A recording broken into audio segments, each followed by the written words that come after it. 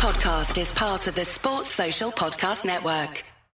Here every week, win, lose or draw, talking all things United.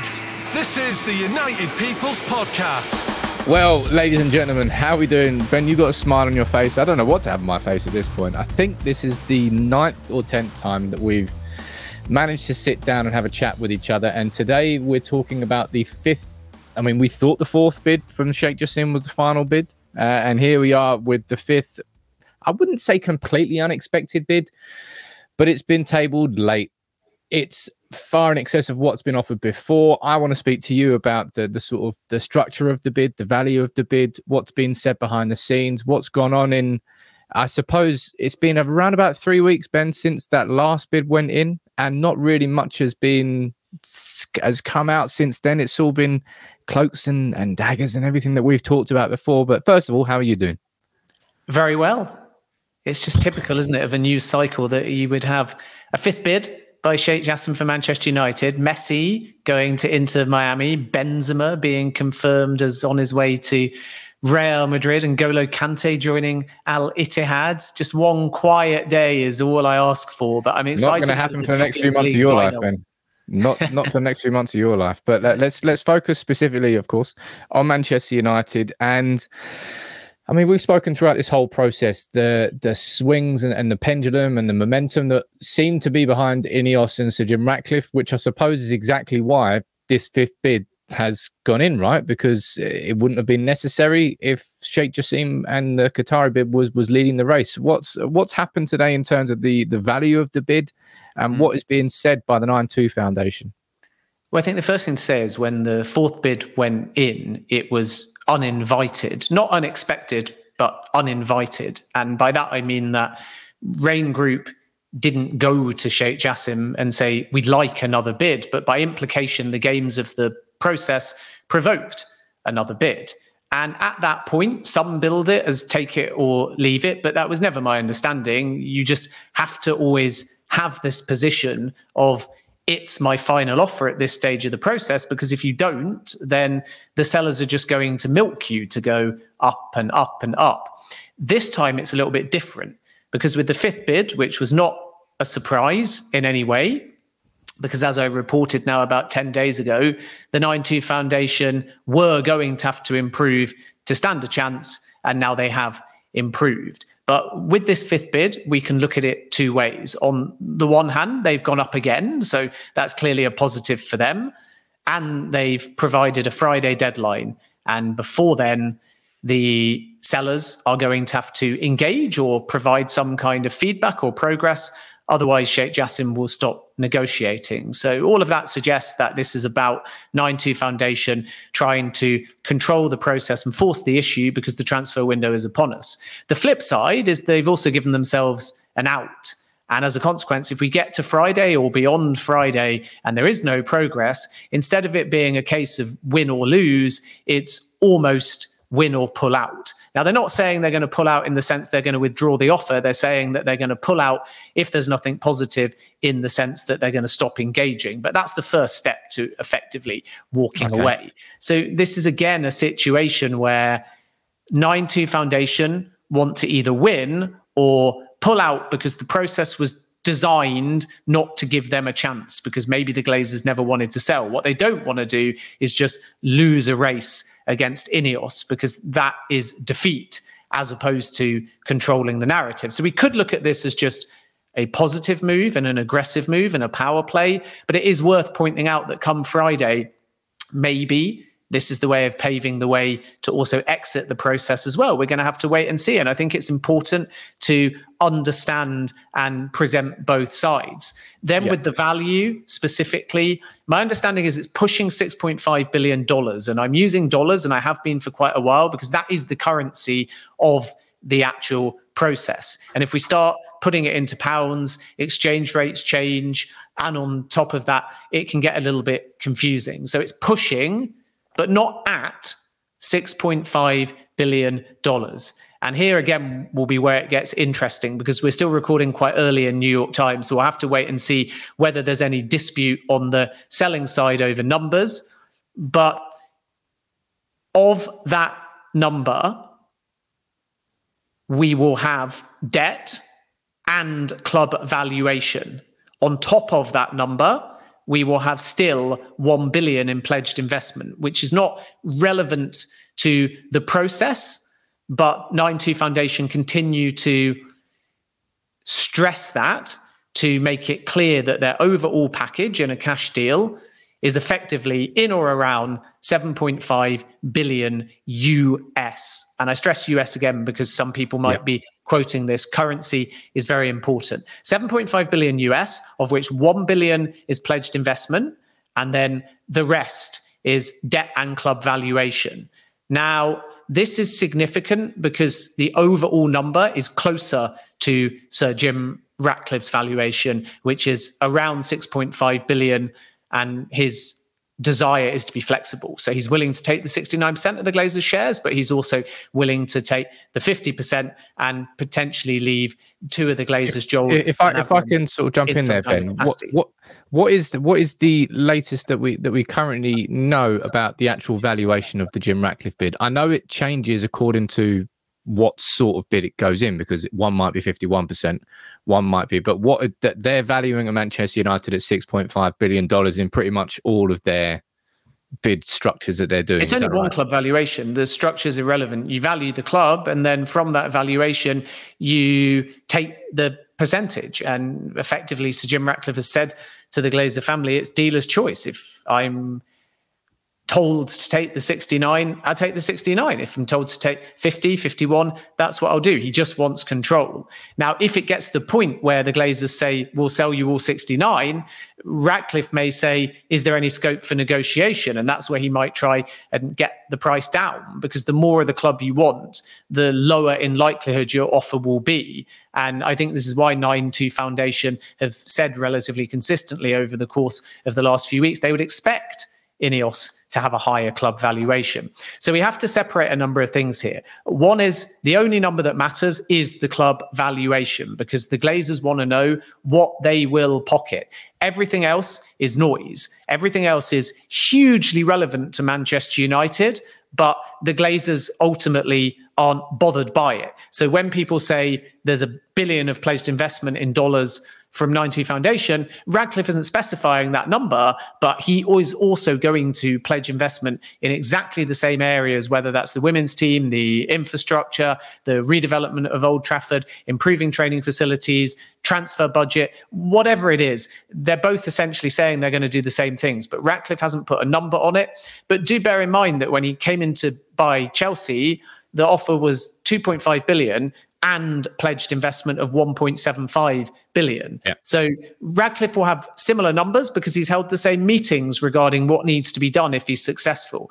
But this process is far simpler. Whether rightly or wrongly, the Glazers don't care about the future if they leave. They care about what they're going to pocket if they exit. And this is why the club valuation is the only thing that matters. With Ratcliffe, he will use a singular club valuation to pitch flexible structures. So if the Glazers want to stay, then he has a route into control at the club. And what they're doing behind the scenes at Ineos is holding what's being termed by sources as, quote, positive and ongoing discussions. And a lot of that will be about the specifics of if the Glazers stay, whether that's two or more, how do they exit? And before the Glazers exit, everybody has to be in agreement and clear that they lose their Class B voting power. And then from there, they'll have to discuss when they exit and on what type of terms. And there'll be lots of different options. Ratcliffe may have the opportunity to buy them out early, but at a higher premium. The Glazers may have the opportunity to stay later. And then we have to determine whether the price per share is fixed or variable. And I'm really simplifying this, so anybody that's actually a financial expert will be aware of how complicated it is. So we have two scenarios here, really, and in stark contrast. And I think this is the best way of summarizing the situation. Scenario one is the tactic from 9-2 Foundation, which is force the issue, get an answer. It's time now to move. Otherwise, it's going to be a very damaging transition because the transfer window will be open and it just might overshadow Manchester United's season. On the flip side, you've got Sir Jim Ratcliffe, who is cautiously optimistic and is saying, I will do things on your term. I will take private meetings. I won't make any noise. It's going to take 1 to 2 weeks, and then we might have some clarity, but nothing is imminent as of today. So is this about Ratcliffe's being the stalking horse? Finally, Jassim has made an acceptable offer. They move quickly, which is why there's this Friday, in inverted commas, deadline in place. Or all along, has Ratcliffe actually been the best option because the Glazers do not want to collectively leave as a six, in which case Jassim can shout and scream all he likes, but in essence, the shouting and screaming becomes more of an exit strategy to leave on his terms than necessarily a realistic move to own the football club. And the honest truth, and I always give you my honest opinion and reporting rather than trying to create a headline, is right now, we don't know which one it is because neither group is the preferred bidder. Neither group is in an exclusive period. Ratcliffe is cautiously optimistic and Jassim is frustrated and trying to force the issue. So now we have to wait and see whether that power play works. I suppose from a fan looking at this, as you said, the valuations from the Sheikh Jassim bid and the Jim Ratcliffe bid, they're quite closely aligned now. There's not going to be well, I say closely aligned. They're probably going to be like 200 million apart. But in the grand scheme of where these bids started, of the 4 to 4.5 billion to where they are now, they're quite close. It's just the structure of it. All comes down. The way I'm looking at it is the greed of Avram and Joel, because right now they could get a cash out for every family member. Everybody gets 100% of their shares paid out, and that's done. That, as you say, is transactionally simple by comparison. The other way is there's some Glazers that leave now, and maybe there's even part of Joel and Avram's Glazers shares that are sold off, but they also hold on to a part in the logic that in 5 years' time, once the investment has been put in place, that value of that share is significantly more, and they haven't had to do anything for it. So from a United fan's perspective, that's terrifying, because therefore that's obviously what the Glazers are going to choose. If their stubbornness and their greediness really, as we've seen so far as them as owners, is the priority, then that Ratcliffe bid still is probably the one that they're going to be pushing. Certainly Avram and Joel anyway. Well, I think it depends, first of all, on the terms. Do they want to stick around in a minority sense? And then with what they would get if they stick around when they finally exit, there's too many variables to have a clear picture at this point. It might be a fixed price and they may get a premium minimum per share price and think, brilliant, we don't just have to look at the club valuation now. 4 of us can take the now and 2 of us can remain and take something in the future. And if that is the situation, it might not just be a Joel and Avram thing either. You could have a situation where all 6 of the Glazers say, we'll hand over control to Sir Jim Ratcliffe, but we want something to allow us to still make money off this football club in the future. I think that would be highly complicated, but this is what is going on behind the scenes. The meat and bones of effectively, if the Glazers stay or 2 of them stay, how exactly would they exit? That's the simplest way of putting it. And then I think the other thing that we still need to stress in all of this is we don't know that the 2 offers for club valuation are identical. One, because you can always go to Ratcliffe with these improved offers from Jassim and say, he's improving all the time, you need to go up a little bit. So there could be some change there, potentially. But at the moment, my understanding is that there hasn't been to date. And then the second thing is just this dispute over what the amount is. So you're absolutely right in what you say. If we take the 9-2 Foundation side and they're adamant that their offer is competitive and that their offer is in the ballpark of Sir Jim Ratcliffe and that their offer now is north of 5 billion. And if you talk to the sellers, there is a feeling that throughout previous bids, and I want to make that clear because today it's been silent on the selling side, but in previous bids, there's been this allegation, as we spoke about a couple of shows back, that the Qatar numbers are inflated. So given that Sir Jim Ratcliffe hasn't said what he's doing with the debt specifically, it would also be logical that Qatar's offer has to factor in club valuation, debt clearance, and they're adding pledged investment. So if that is a club valuation of $6.5 billion plus money to clear the debt, plus pledged investment, then the two club valuations are going to be very similar. And then you would see no reason why all six Glazers wouldn't accept the Jassim offer, because it's miles above the enterprise value of the club.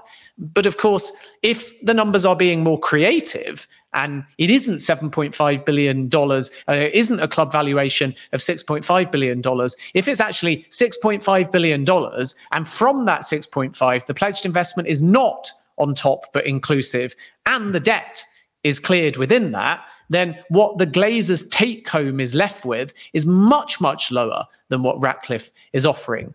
And in which case, they would want Jassim to be higher to proceed with him. So we're getting a lot of competitive tension in games here because they're both seeing the same emails. They're both on the same phone calls. And this isn't just 9-2 Foundation and the Glazers together. Rain Group are part of this. They are on the calls as well. Even with direct engagement, Rain is still running this process. So somebody up until this point, and I stress again that the selling side have not intimated anything to me personally at the time we're recording, but with the other offers, there was always dispute over Qatar saying adamantly, and they still do, that anything extra is on top. And the selling side saying it's all grouped together with a bunch of numbers to come to a big number that sounds competitive in order to drive PR. But the reality is what they are offering is much, much lower. So a lot of what 9-2 Foundation are saying is great for Manchester United, but not great for the Glazers. And that's creating potentially a gulf between Ratcliffe just offering a bunch of money to the Glazers and then worrying about the pledged investment and worrying about the debt afterwards, which is alarming perhaps to Manchester United fans, but you have to win the process. And then if you win the process, you've got the football club, and from there, you can move it in whatever direction you wish. So again, I urge caution here because we see a lot of numbers banding around, and often they appear like for like, and often one group perhaps appears better for the football club and even the Glazers than the other. But we still have to understand that throughout this entire process, every single number has been disputed,